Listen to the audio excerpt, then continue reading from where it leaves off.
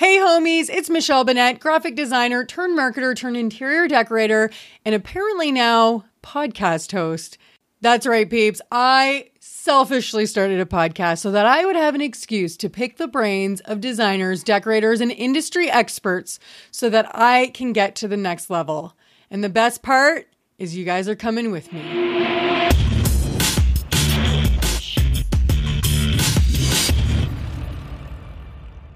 All right, homies, I'm here today with Barrett and Christina of Wydell and Boschetti. Thank you, ladies, so much for being here. Yay. Thank you for having us. So, okay, I'm going to take a step back and tell you, ladies, how I found you. Okay. So, while I did hear you on the Ivy podcast, the reason I listened to your episode in the first place was because somebody in the Ivy Facebook group said something about you guys were kind of took place of a speaker somewhere that couldn't be there. Am I right? Yep. And it was impromptu. It was at High Point Market. Yes. Okay. So I don't even know how I got onto this thread or what happened, but people were raving about you. And so then I was told that you had an Ivy episode on the Ivy podcast. So I listened to it. And then immediately I was like, I must talk to these ladies immediately. So that's kind of how this came here. So everybody's raving about you, obviously. And I'm just so grateful that you're talking to me right now. Oh, thank you. We're so honored because we were literally at Market, just like everyone else at Market. And it was my big birthday the night before. Yeah, so we were both a little hungover celebrating Christina's big birthday. What can we count? What do you mean big? The 40. Oh, I'm turning 39 tomorrow and 40 next year. So high fives to you ladies. Let's cheers. We're all drinking wine, so we're going to cheers to that. Cheers. Happy Friday. Yeah, so we got called that morning. We were already dressed and ready, which we didn't shower or anything. It wasn't like we were even prepared to be seen in public from all these people. But they had us speak on the panel in front of, I think it was like 300 people. And Lori Paranjape, who's like our mentor, was on there, and Christopher Kennedy, who we absolutely love and we met at Market. But, we're sitting next to these huge names in the business, and Christina and are very new still. So it was kind of surreal, but it was a lot of fun. It's definitely an honor you even thought of us. Yeah, it was a lot of fun. Yeah, so sorry, was it Ivy that suggested you guys? Yes. It was their panel. Oh my God. Seriously, that's amazing. And thank you for doing that. It was to talk about your business model, which we didn't even realize we had one. No, we did by talking on the panel. Yeah, nice. You fleshed it out. You're like, oh yeah, this is what it looks like. So, okay, quick background. I'm going to let you guys tell your story a little bit, but Barrett was a ballet soloist for 9 years. Now, I know you did also say that you lost your job in the corporate world, and that's kind of what the catalyst was. What was your job in the corporate world? I was an event coordinator for a big business. That makes sense. Okay, and then Christina was a fashion designer who owned her own company in New York City, right? It was a pant line, and we carried. It was like a store. I put the name. Yeah, it was a store. It was called Hem. But I was a fashion designer my whole career for she went to 13 school. Years. She went to school at Parsons for that. I went to ballet school. How's that going for business? Is that it's really funny because I post every once in a while about my career as a ballet dancer, which was very successful. And I feel really honored to have already had a really successful career. And, I'm only 34. So I retired when I was 28, or actually almost 29, I think. But I post every once in a while about that and, pictures of myself from that life. And a bunch of designers reach out and say that they used to also be dancers. A few were also professional. And I do feel like it is kind of it's very connected to this field in a different way. Cause obviously, I wasn't designing furniture or designing homes at the time, but it does really go hand in hand. And I think in terms of being an entrepreneur, ballet was probably the best schooling that I could have ever had. Well, that's amazing. And I assume your discipline was just through the roof as well. Yeah. I wasn't that dancer. You're like, oh, I did ballet. I literally moved away from my family at 14 and studied in the best school in the world and danced in an amazing company. So it was crazy. You know, it's a crazy life. Yeah. Well, congratulations on that as well, obviously. So why don't you guys share a little bit then about your backstory? So for those people who maybe didn't hear your episode on the Ivy podcast. Yeah. It's a pretty cool story. Well, I was telling the story, so go ahead. All right. So I was actually going to be possibly moving to Las Vegas for my husband's career. And so our house was on the market. I had a little one, and I was at the park with my mom and our dogs and my little son, Dylan, because our house was being shown at the time. Meanwhile, Wydell Designs had already been established as an event coordinating business, but it was very new because I just retired. And I'd been wanting to find a business partner for a really long time and just felt like I could not find someone that I just clicked with. So it was always in my head, you know, if that person came hard enough, or wanted to work. Yeah, wanted to work. I had some people involved before, but it was, you know, they wanted more the glamorous side of the thing, which is 2%. So, but anyways, it was always in the back of my head. It wasn't like I was actively looking, but it was in the back of my head. So I was at the park, and the only two people at the park besides me, my dogs, and, you know, everyone in my family was Christina, her son, and another mom and her son. And I had met the mom that she was with through somebody else. And so we just started all talking, and nothing regarding business, just kind of talking about, you know, who we were, blah, blah, blah. And Christina and I both left that little encounter, both telling our significant others that we thought we had met like our business partner.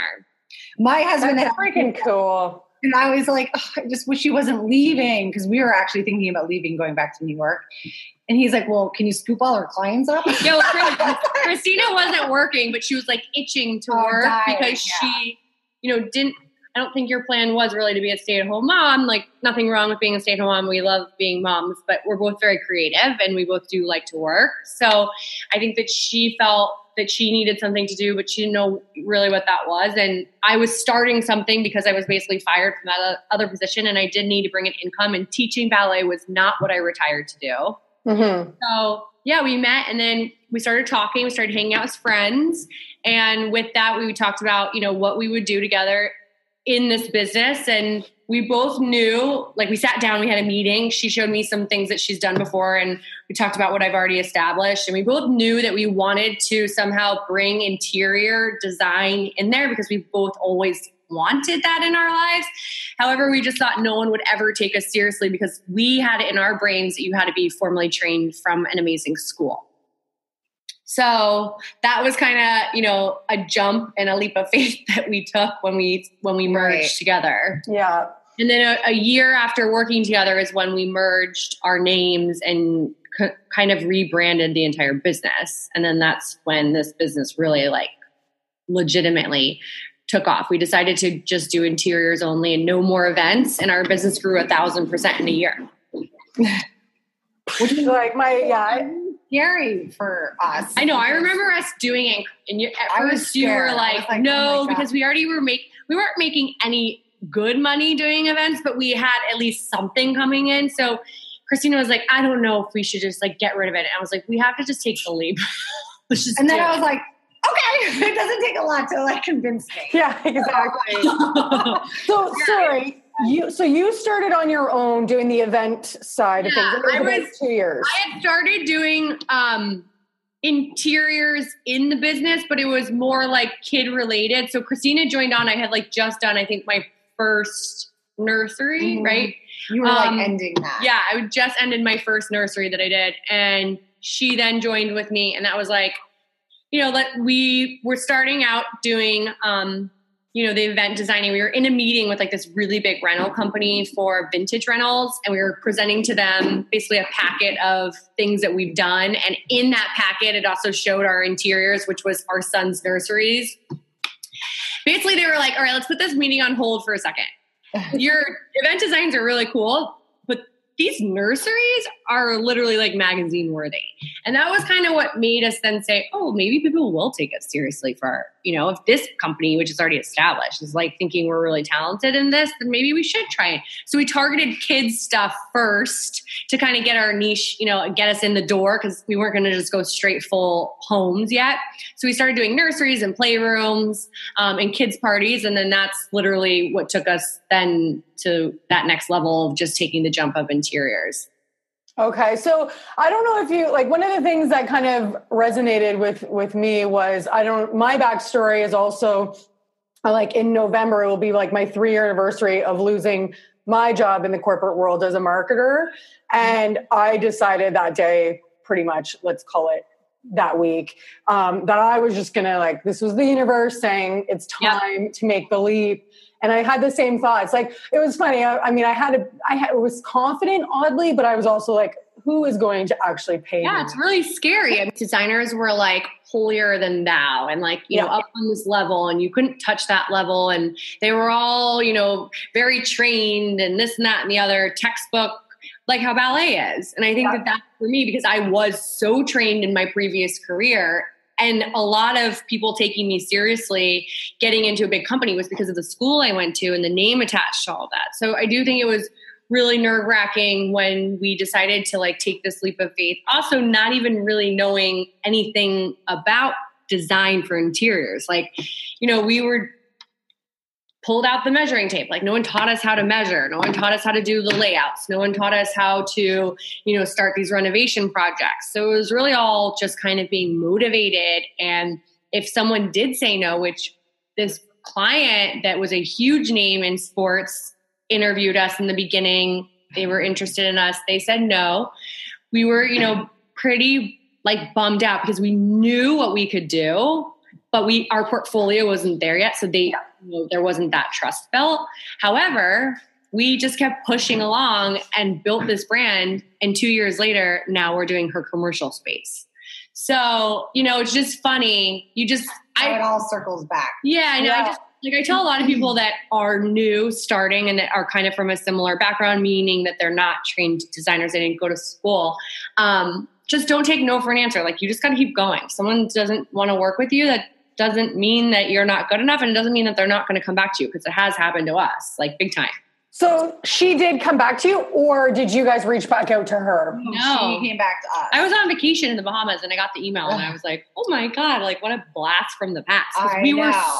We were so bummed out because it was a big project, and it was one of those that was going to set the bar for what we needed to get our name out there, and we knew what was possible, but we understand our portfolio wasn't there. So, and you know what? We actually are probably pretty thankful now that we didn't take it, because right now we actually have the backbone, which is a technical designer, and elevations, and I could see maybe possible mistakes, Yeah, because it was a build of a house. Yeah. Oh God, that's scary. That was literally in the first year of business.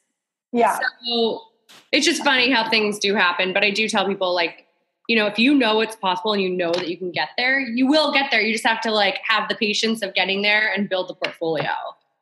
Okay, so I was going to do a rapid fire round, but to warm ourselves up. But I feel like we're warm, and I feel like I just want to get right down to the nitty gritty. Let's get down to it. So I have some questions for you ladies.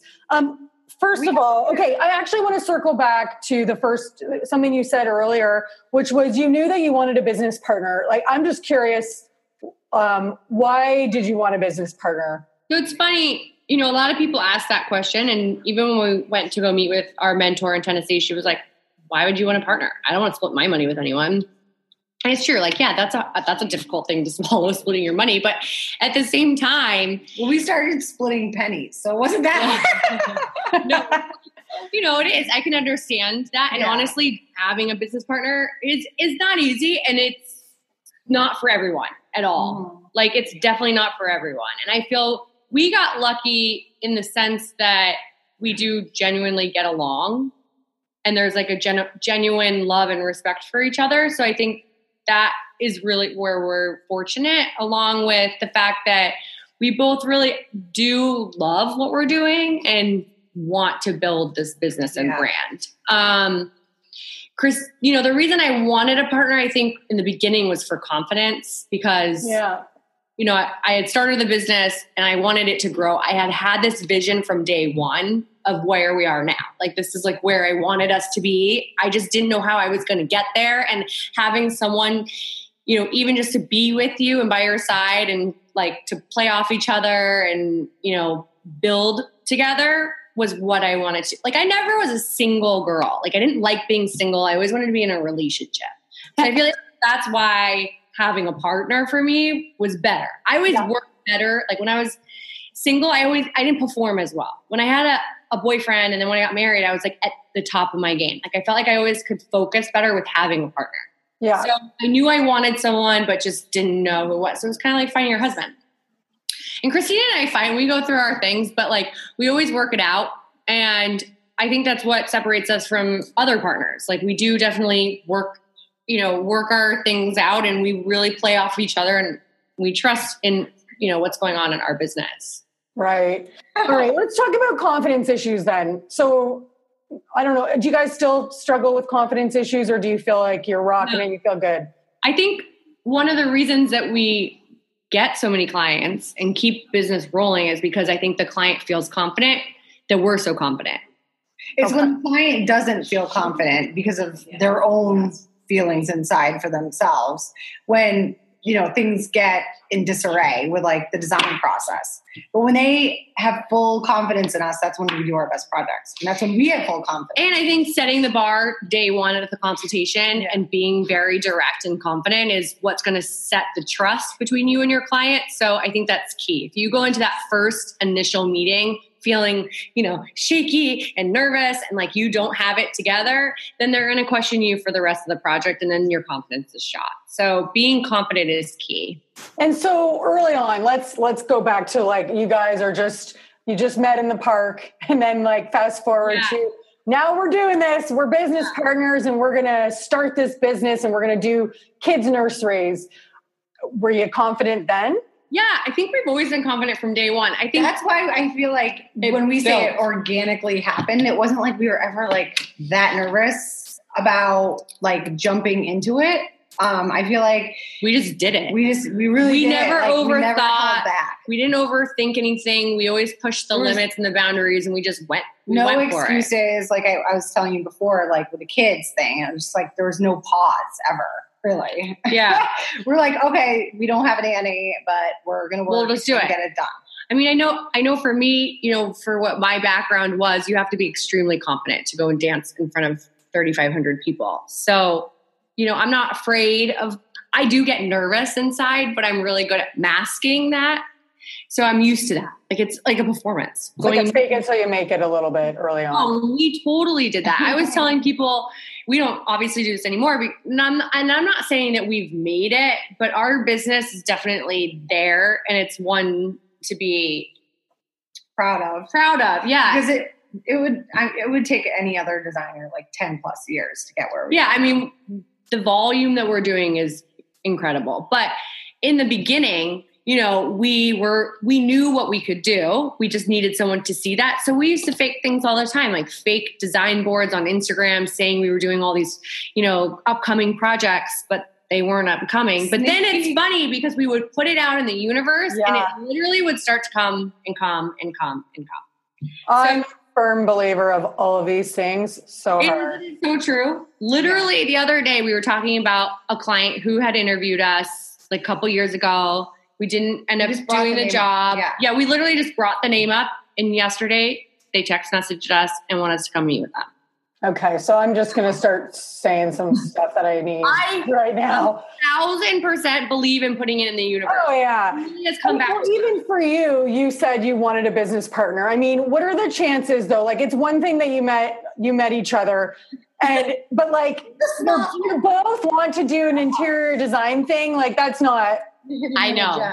That's not like really true though. Like I was talking about saying we need a celebrity client to really get our name even up there. We just signed like a huge celebrity client. Like it literally is like you put it out in the universe and it will come back to you. Okay. Your energy. Yeah. That's what the energy it is. I'm totally with you on that. Okay. I have so many questions. I want to keep this going. Okay. You talked on the Ivy podcast about being transparent in your Canada. I asked. Like, are you from Canada? Hi, I'm Michelle. I'm from Canada. Yeah, Toronto. So on the Ivy podcast, you guys talked about being transparent in your sales pitch and the consultation. So I struggle a little bit with like what is too much information early in those conversations where it's like, because there is a lot, right? There's like, we got to manage our expectations. The process is intense. And I'm just like never sure what is too much information, what's not. So what do you think are the key things to tell people? I really think the key thing in a consultation is explaining your process to the T. So, everything that's in your contract or your agreement of sale needs to be spoken about upfront. We are a brand and a business that has 4 people attached to it and a warehouse attached to it. So there are fees that come associated with that. So setting up that expectation from the beginning so that they understand how you run your business is key. Yeah, it's not about making the sale and then let them know. No, they don't want surprises. There should be 0 surprises. You need to tell them from day one, listen, this is how I work. This is how my business is run. And this is what's going to happen once you sign on. And if they don't like that, then it's not the right client for us. Exactly. Right. And so things like, okay, so there's certain things that really like kind of like I get hung up on. So things like, okay, for me, I haven't done a formal installation yet where all the furniture shows up on one day. So do you really do like bits and pieces right now? Oh yeah. But okay. I also don't have massive projects. Like I'm not your level yet. Even if you have one room, I'm just going to tell you from experience, and everyone works differently, but from experience, the best results that we got from the beginning was when we did it all at once with all the accessories, pillows, this, that, and the other, because the client's coming to you for a vision, right? They can't visualize their space, so they hire you. If you start putting in bits and pieces, even though they have, approved the product, they might stare at that light so much because only thing that's in is the light and the wallpaper that they're like, wait a minute, now I don't see the rest of the room because this isn't what they do for a living. I feel that hard. The product. I mean, a perfect example is the other day we were installing an entire house. Okay. The husband wanted floor lamps for the living room. We sent a picture of the floor lamps that we bought and he said, no. I and Christina both knew that they worked perfectly in the space. So because we were getting it photographed that day, we brought them with us for our own photos, even though we were going to take them back. And I sent over a picture to the husband and I just said, just want to show you how good they look. Let us know. And of course, then he kept the lamps because they cannot see bits and pieces. They can only understand when everything's in the scope. Okay, so do you and I'm with you. This is like I did a whole house almost, bits and pieces, and let me just tell you, it's a nightmare. Utter nightmare. Yeah, Does nightmare. the product get sent directly to the client? Yep. Oh yeah. I mean, I'm still also shopping some retail as well. In Canada, I will say, and in Canada, it's a lot. And I don't want to be like making excuses. It's a lot harder to access, like even like forehands. Like there's it is just the aesthetic that I like. It's tougher to. Sunpan. I just went to Sunpan yesterday. I had no idea they were Canadian. It's like 20 minutes from my house, and it was glorious. Amazing. You should use them all the time. They have great stuff. Yeah, that's great to hear. I just recently posted asking people what they thought about their quality. So that's great. I have like a bachelor pad that I'm working on where I sourced a lot of the stuff from there. Do you guys find that when you present, you do 3D renderings then because you know that's going to visually help them see? It really depends on the project. We did not in the beginning because we're not able to do that. We don't know how to do the rendering. Nor did we want to pay to outsource unless it was completely necessary. But now that we have Emily in the house, and the scale of our projects and the money that these clients are spending, I think 100% renderings are key. Elevation. We didn't need it in the beginning at all because the projects were so small. So I do not suggest doing it unless you're trained in doing it and you can just do it yourself, or it is you're building a house or doing a renovation of a house, then yes. But once you get to a place in your career where you can, afford to have someone in-house to do it, then I think for every project you should just do it, because it does make a huge difference. I mean, once a client sees it in their rendering, they're like, oh my God, this is like amazing. I get it. I see it. I love it. It's so much easier for them. For us, we already know what it looks like. I don't need a rendering. Totally. And it's kind of like the whole thing you just talked about, where things, if they show up randomly in the house, I do find clients can get really fixated on a rug on its own. And they're just well, and it's like, but it's not just the rug on its own. It's different. Exactly. Yeah. I do really though, I can't say enough. I think for, even if you're doing a one room, to just tell your client from day one, listen, this is how I work. I do a reveal. Even if it's a one room project, I wait till everything is in. I'll have the lighting and the wallpaper installed first, and then I will come in with all the goods and I'll be done in one day. Because then they come home and it's like Christmas. It's like, oh my God, this room is fit. And then there's this excitement about it, as opposed to them being a little annoyed because it's like one piece and then one piece and one piece. Or that, especially if it's going to their house and then they have things like dropped off in the rain or it's damaged. It's almost better to have it delivered to your house if you have the space, and then rent a truck and a company, like a delivery company or whatever, to then take it to or to a receiver. This wouldn't happen now because first of all, what would happen if people call you and they say, I have a project and it's completely unrealistic, their budget. Do you just kind of say So in the beginning, we used to do all unrealistic budgets. And okay, cool, because I do that. So what we did in the beginning, you have to build. So what we did in the beginning was we took on the job, we charged hourly, and we gave away all of our trade pricing in the beginning. Okay. Then we built it up to, we charged hourly and we charged a 20% on top of trade. So they were still getting a huge discount.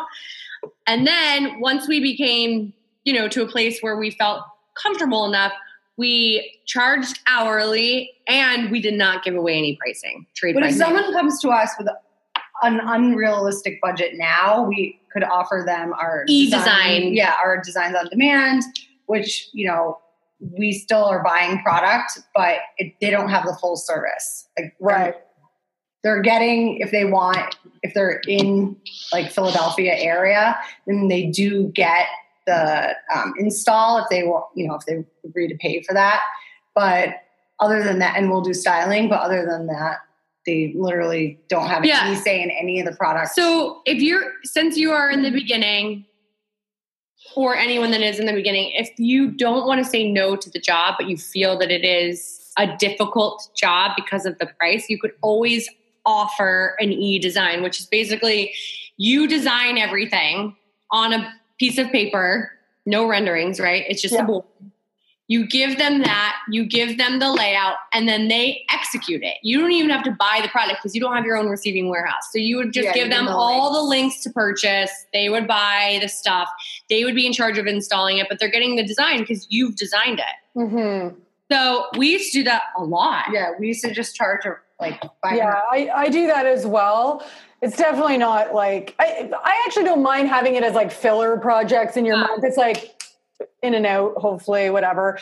Although I don't know if you would agree. It might not. It's an easy couple $100 that you're going to make because you can design it all day long. It's just the execution is what takes the time, and you don't have time for that when it's that kind of a budget. Now, we have budget minimums, and if the client doesn't meet the budget minimum, we just offer them the designs on demand. And if they don't want that, then they go somewhere else.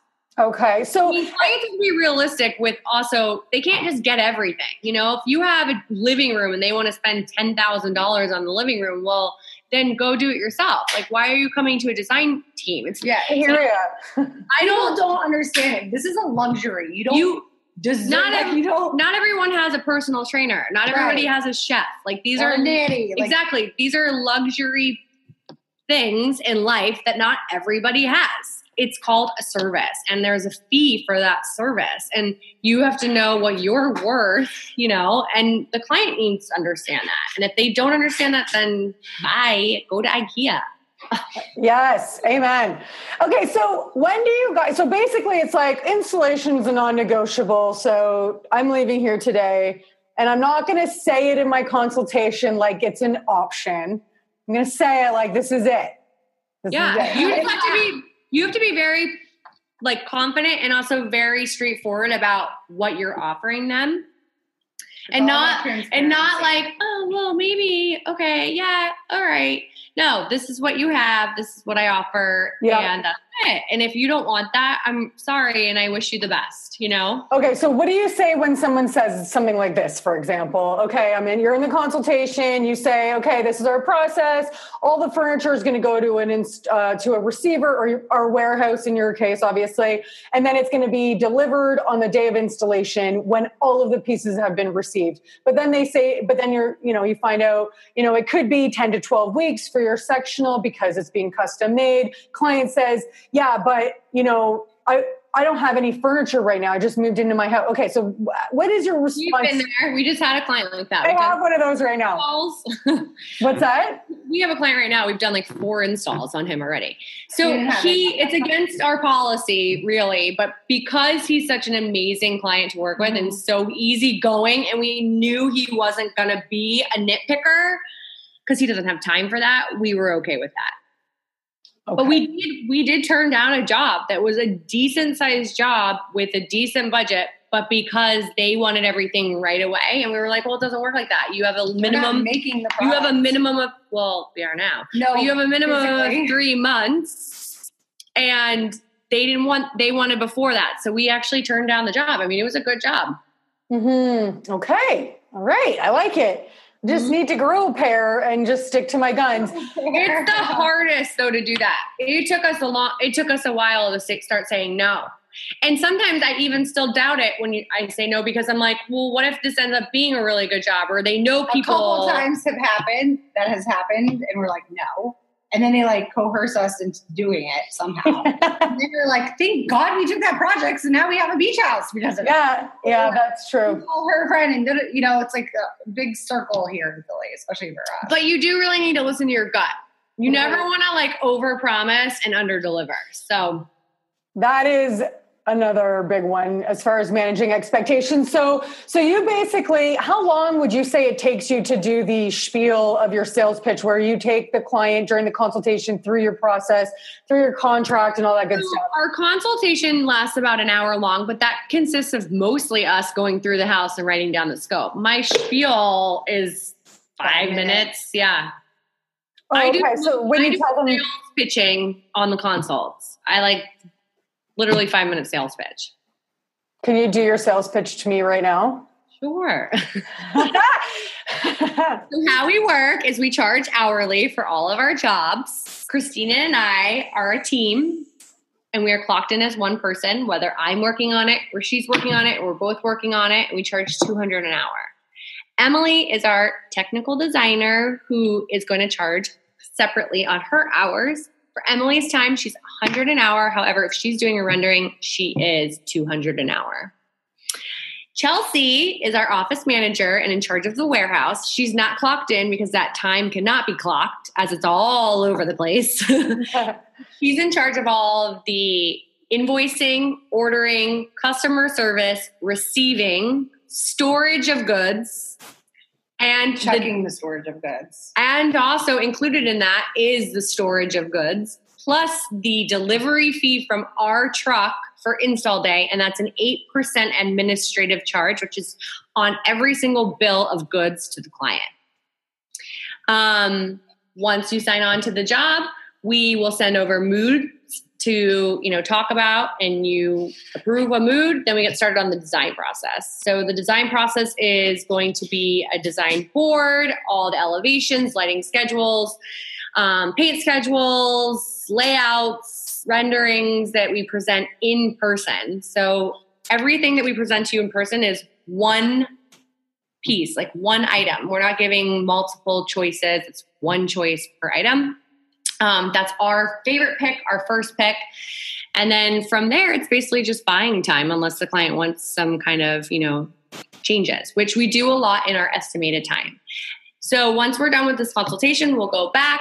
We will send you a proposal. It's going to have a full scope in there, also with our estimated total amount of hours, along with all the bullet points about our 8%, about our hourly fees, and also that we'll be taking pictures and video of your project from day one for our social media needs. We require half deposit. Yep. To get started, and we don't get started until we get your deposit. And we don't purchase any goods until your invoice is paid. Yep. We collect money in full. Okay. And you've already told them about your process of like the installation, because I don't think a lot of clients would even know that. They'll ask us sometimes if we do tell them. Most clients that come to us now know who we are though and follow us. So they know we do reveals. But yeah, we tell them, this is a reveal. We do everything in 1 to a couple of days, depending on what the scope of the project is. We don't do partial installs unless it's a specialty reason why, like this one client who needed his partial installs.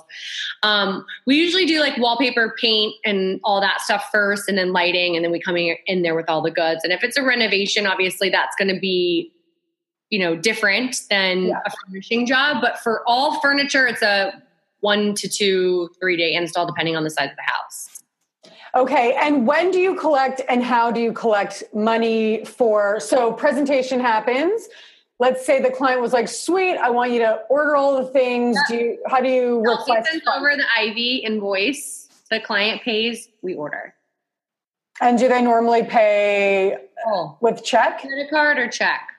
Okay. Sometimes bank transfer.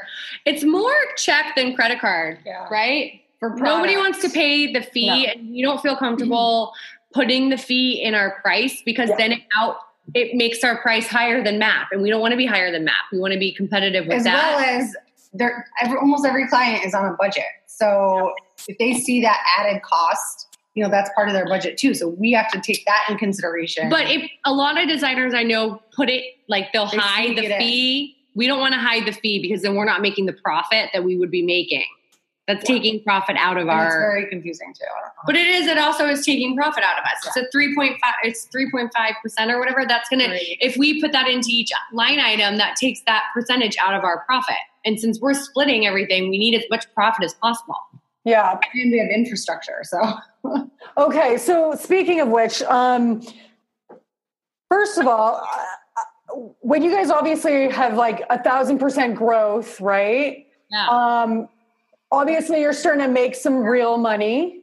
Did you guys ever struggle with like money mindset issues where you were like almost like your own worst enemy for like, I don't want to invoice this. I almost feel guilty invoicing this. This is so much money. We do that still all the time. You what, sorry? We still do that all the time. And it really sucks because we shouldn't feel guilty, but we're good people. I know, but and I know like I've done a lot of work as far as like mindset, financial mindset. And it's like, we've all I don't know what your backgrounds are, obviously from when you're a kid, but a lot of the times our parents are like, you can't afford that. We can't afford that. And you're just like, you're hearing this story like day in and day out when you're a kid and you just.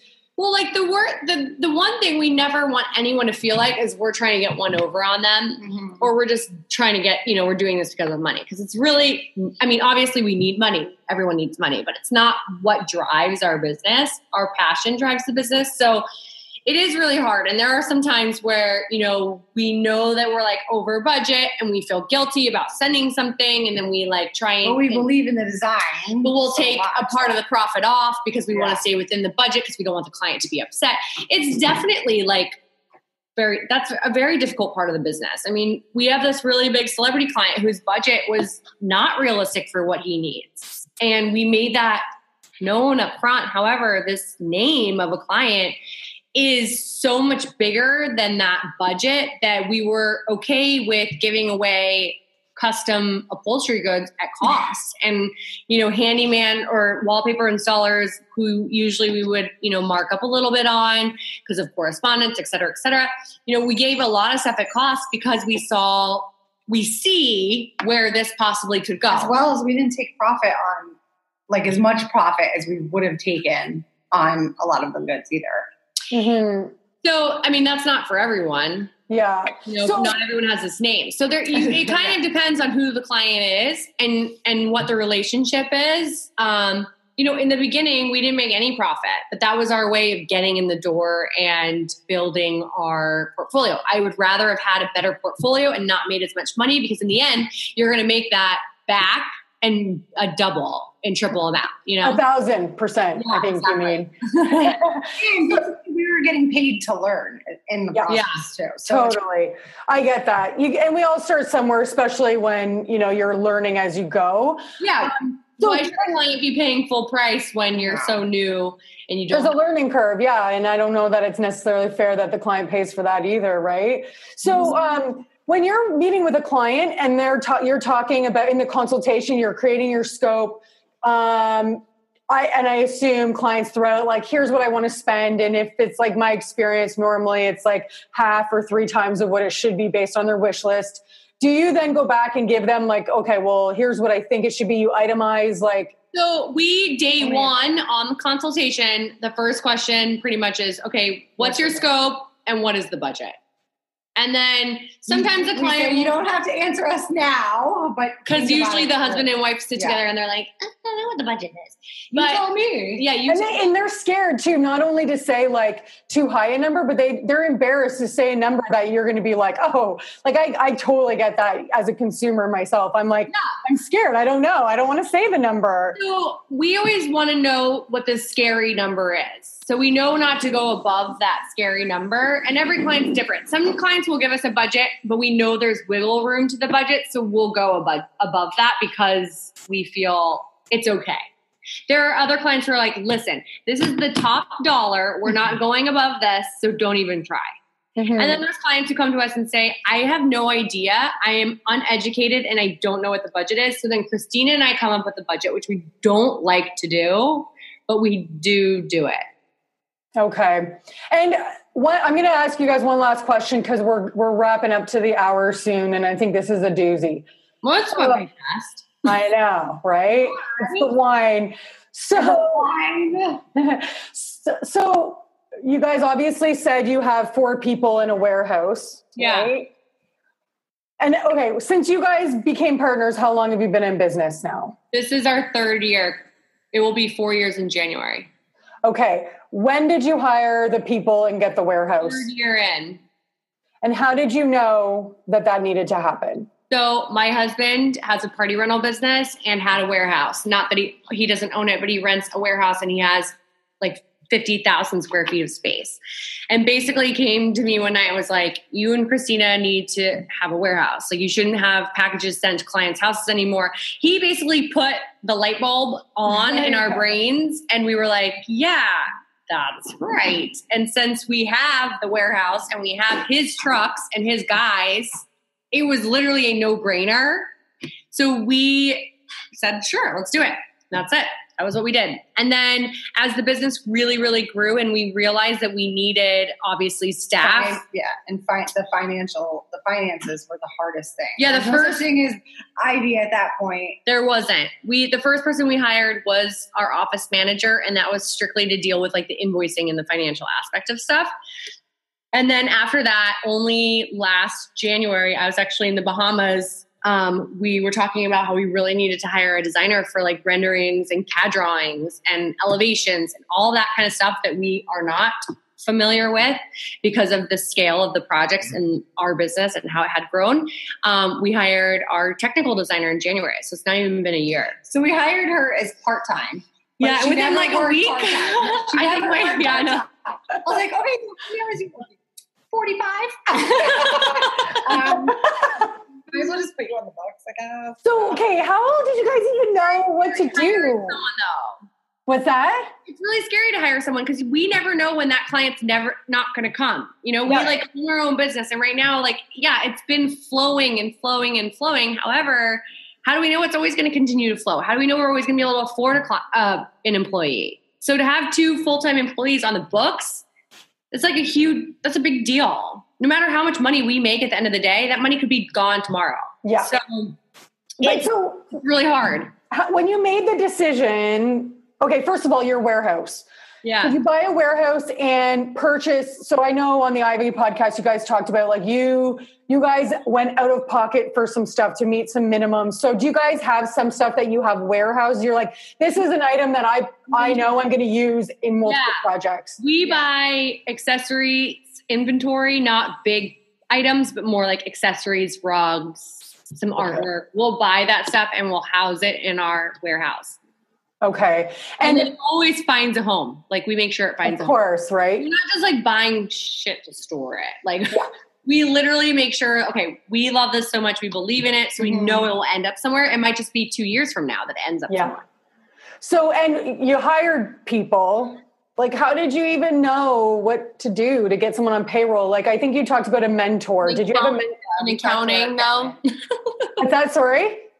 Just our accountant. We spoke to the accountant. Once we started making like a decent amount of money, we sat down with our accountant and said, okay, obviously you see what our flow is. How much can we afford to hire? And they basically said, this is what you can do. And we hired someone, and then they were in charge of, dealing with the payroll.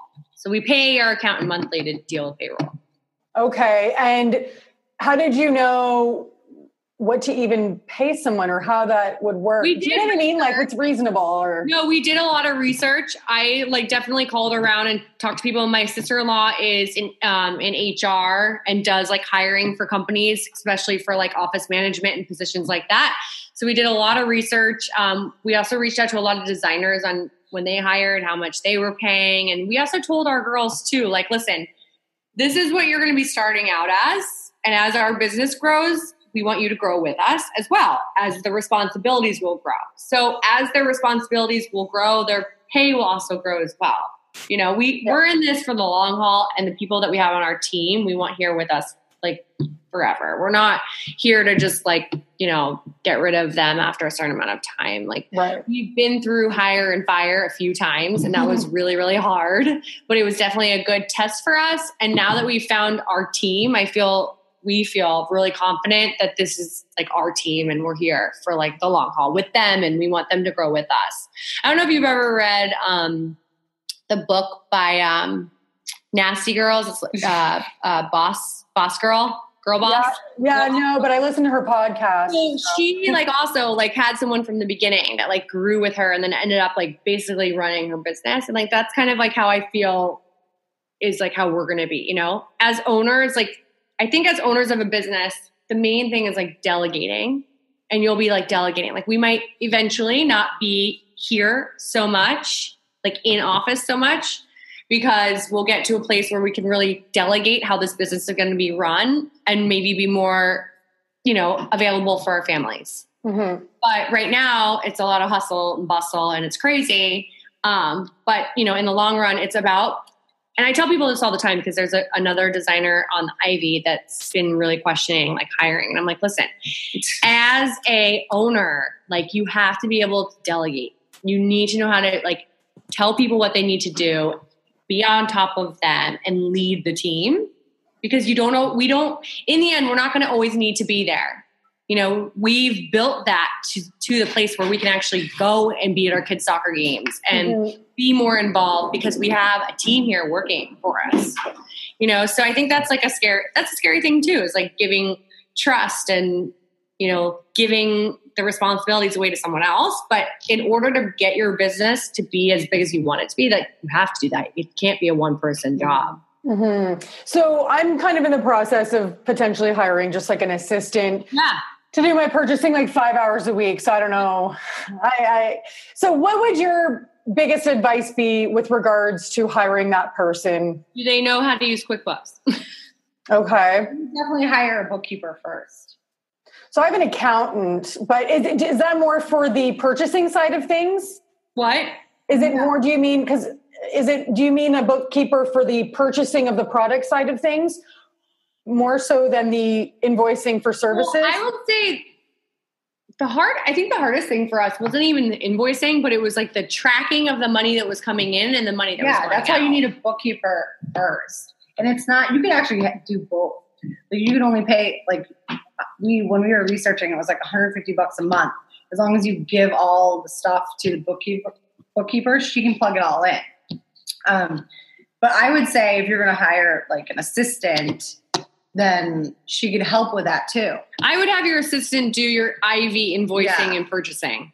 That's kind of where I want to start, but let me tell you, it's so scary because it's like someone else's money. Yeah, it's really scary. Okay, let me just tell you a little quick story. I would love that. The very first person that we hired, oh crap, day 5, not even 5, I think it was like day 3 or 4 on the job. My husband said to me, we were sitting at dinner and he's like, did you do a background check? And I was like, no. She's like the nicest person. She's fine. I don't need to do a background check. As he's like, young. He's on the computer. I hear like, and he's like, what's her name? Oh yeah, there's no one under that name. And then he finally finds her under a whole other name and she had been arrested for larceny. No. Yes. So the first thing that went in my mind was, holy shit, all of our clients' credit cards are attached to this person that has larceny, that was felony. Oh my God. And our business is going to go down the freaking hole and we're done. Like I didn't sleep. I was shaking. I was sweating, nervous. Immediately we fired her, collected everything, made sure she didn't have any. Thank God nothing happened. Of course, yeah. Like I think the poor girl actually was trying to get her life back together, but it was like as bad as we felt for her, and we honestly do feel that she was genuine in getting her life back together, there was no risks we could take. Yeah, not on my business. No. So I do say when you're hiring, somewhere else, I do say when you're hiring, even if the background check. check. Even if call for references. What's wrong with doing a background check? Nothing. There's nothing wrong with it. No, I'm totally on board with that. Great story. Yeah. We were like, oh my God. Well, it was definitely scary. Yeah, no, that's terrifying. I just had I made a screw up once purchasing something for a client through PayPal. And I had previously bought something through PayPal using so I used to do stuff way backwards. I used to take clients' credit cards and buy retail using their credit cards. I don't do that anymore. We used to do that too. Yeah, it's a mess. It's a liability. But I accidentally still had her credit card in my PayPal, and I accidentally paid for drapes on her credit card. No, that happened to us too. Yeah. On Wayfair, we went to go buy someone else's stuff, and possibly the worst client you could ever think of to have it happened to. Like literally the worst. This client still haunts my dreams at night. Yeah. No, because it's luckily this client for me, she's the sweetest lady, and I know she truly trusts me, but I still was like, I need you to know, I was not trying to be shady. Use your credit card. It's the worst feeling. I was mortified. Yeah, it's the worst feeling in the world. It's terrible. I know. Yeah. I've been there. Okay, so that only happened one time. Yeah, but it's one of those things that will never happen again because that was such a tough lesson learned. Yeah, exactly. Just no. I always tell everyone in our office knows the first time you make a mistake, it's a mistake, but the second time is no longer a mistake. Yeah. So that's just embed that brain forever. Yeah. And that feeling is no, cannot. Okay. So before you guys share with everybody where they can find you, why don't you just maybe each of you individually could give us your best advice for kind of taking your level to the next business like you guys have done? Okay. So I would say hiring people. Exactly. It's really about hiring the right people for your business. It might take a few tries, but honestly, if you have a vision of where you want your business to be and you want to be doing, millions of dollars in sales, there's no way you're going to do that as a one person. And if you can do that as one person, I commend you 1,000%. But being that we're moms of kids, 2 kids each, we have obviously those. And they're young. They're very young. I mean, our littlest just turned 2. There is no way possible to get all of this done. Organizing clients' projects, money, warehouse, X, Y, and Z without having a team. So hiring someone or 2 people, 3 people, however people you want is key. Totally key. If you don't hire, it's not, your business isn't going to grow. It can't. 2 most important people is the office manager and the technical designer, especially if you're not. Well, it's also us hustling our ass out there bringing clients in. The business wouldn't run if we weren't out there bringing the clients in. Right. It's about having a team behind you. Mhm. So you would agree that would be like your number one advice. So, all right, two people. If you're not making enough money, you can't hire someone. So you got to hustle till you make the money where you can hire someone. Because not everyone wants to work for pennies, right? Unless they're your business partner and they're like, okay, fine, I see where this is going. Yeah. You have to like be at a place where, okay, I make enough money to hire someone where I feel confident that they'll appreciate this salary and they'll work for me, right? Mhm. So, in the beginning, we didn't pay a lot of money for someone. So, yeah, getting someone that has a freaking felony attached to them makes sense now. Yeah. Thank you so much for I can't even right now. It was so awesome. Why don't you tell everybody where they should follow you, what your website is, all that good stuff. So follow us on Instagram at Widell Boschetti, WIDELLBOSCHETTI. We don't have an active website. Because you're too busy. We're too busy, and we honestly haven't even needed it. Instagram, word of mouth, and house. HOUZZ has been key. That's a good, if you're going to put some money into something, advertising on house. That's been key. The guy's been harassing me, so maybe I should call him back. For us. Two biggest clients on there. But honestly though, be relevant on Instagram, be real on Instagram, show everyone what you're doing. Even if it's something that you're really not doing, pretend that you are doing it. Build that. Our website will be coming, and it's really just going to be showcasing work, but most of our business is run by. And how to contact us. Yeah, you can contact us on Instagram though. I'll reach out. Like you. I know, and out of curiosity, I'm sorry, one last question. In your business, would you say that new builds or renovations make a big part of your business client? Yeah, mostly renovation work, furnishings, and then new builds. We've only done a few new builds, but mostly renovations. Okay, so you don't have a lot of just furnishing, decorating type clients? Oh, we do. I'd say it's like 50-50 between renovations and furniture jobs. And which ones? Furniture jobs are the easy ones. And you make the money off the product. Yeah. We love doing furniture jobs. Okay, perfect. All right, guys, thank you again. I super appreciate it. Have an awesome weekend. Yeah, thank you too. Bye. Well, homies, can you even handle that podcast interview just now? First of all, that was the first time I've ever interviewed two people at once. And that was just, I was so excited to talk to them. So freaking excited. And the worst part is I just really could have kept talking to them for another hour. I had so many more questions. I had a list of questions I wanted to ask, but we just kept talking about so many amazing things. I couldn't get to them all. I'm just hoping that they will be able to talk to me maybe another time so we can talk about some other things that I'm hoping to talk to them about. What an inspiring story they have. And here's where my terrible mindset comes into play. Comparison. And guys, I'm just going to be completely honest with you about it because I like to be as honest as I can. This annoyingly bigger than I'd like it to be part of me is just comparing myself and going like, why am I not doing that yet? They're only technically a year ahead of me and I'm not anywhere near what they're doing right now. And I know that's terrible and I know I can't do that. So I'm just going to try to make sure that I just use it to inspire me and not allow myself to feel like a failure. So, and I hate to say that, but like I said, I'm just being completely honest with how my annoying brain works. You should share with me and tell me if you often feel this way. It's sadly something that I deal with often, and it's something that I'm trying to work on. But I am insanely inspired, in addition to feeling like I'm not good enough or I am not there yet, and I wish I was. But anyway, that was a downer, wasn't it?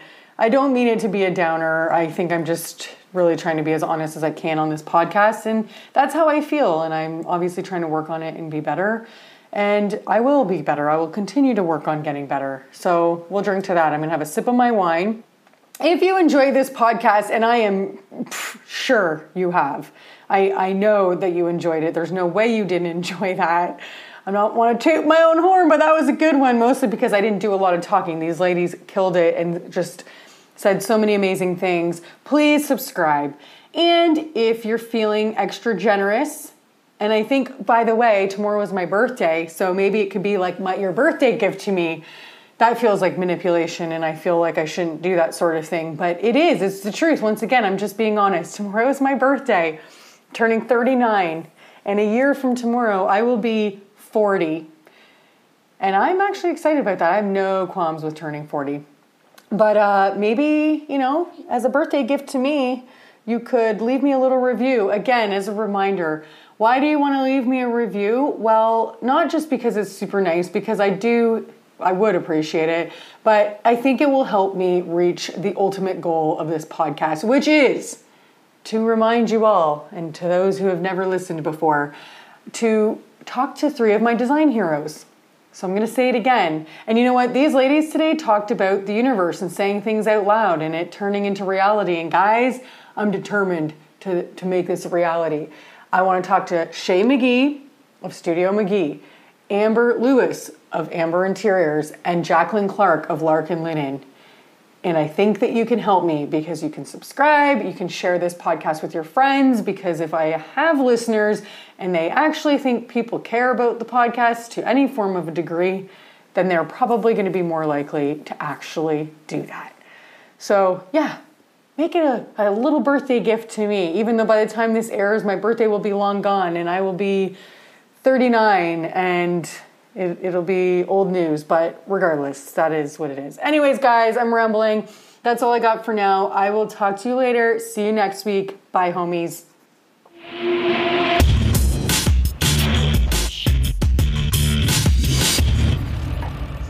All right, homies. So I'm here today with Barrett. And okay, here's the thing. I feel like I keep saying your name wrong. It's Barrett.